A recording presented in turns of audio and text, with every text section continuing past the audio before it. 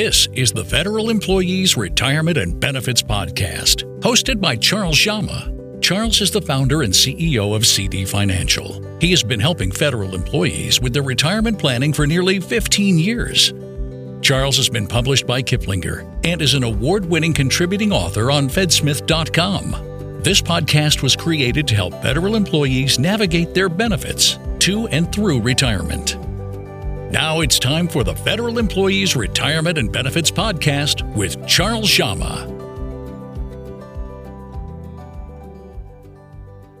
Annual leave. How much can you carry out with you, and why is that so useful?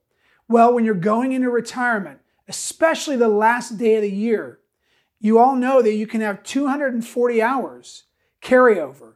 And then if you work for an entire year, 26 pay periods, that's 26 times 8 hours. If you have 15 years of service or more, then that's another 208 hours. You have a total of 448 hours that you can carry over into January 1st. If you divide that by a full federal year, 2,087 hours, you get over 20%. In other words, 1/5 of your pay can be paid out to you in one lump sum, over 21% actually.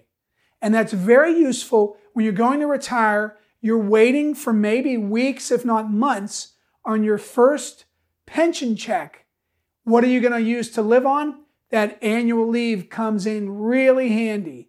Even if it is reduced, it can be very powerful to pay your monthly income.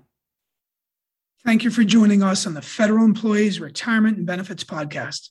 This podcast was designed as an educational resource for federal employees. So if you'd like advice on your specific situation, click on the link in the description for your 15-minute phone call. It's absolutely free. Thanks for listening.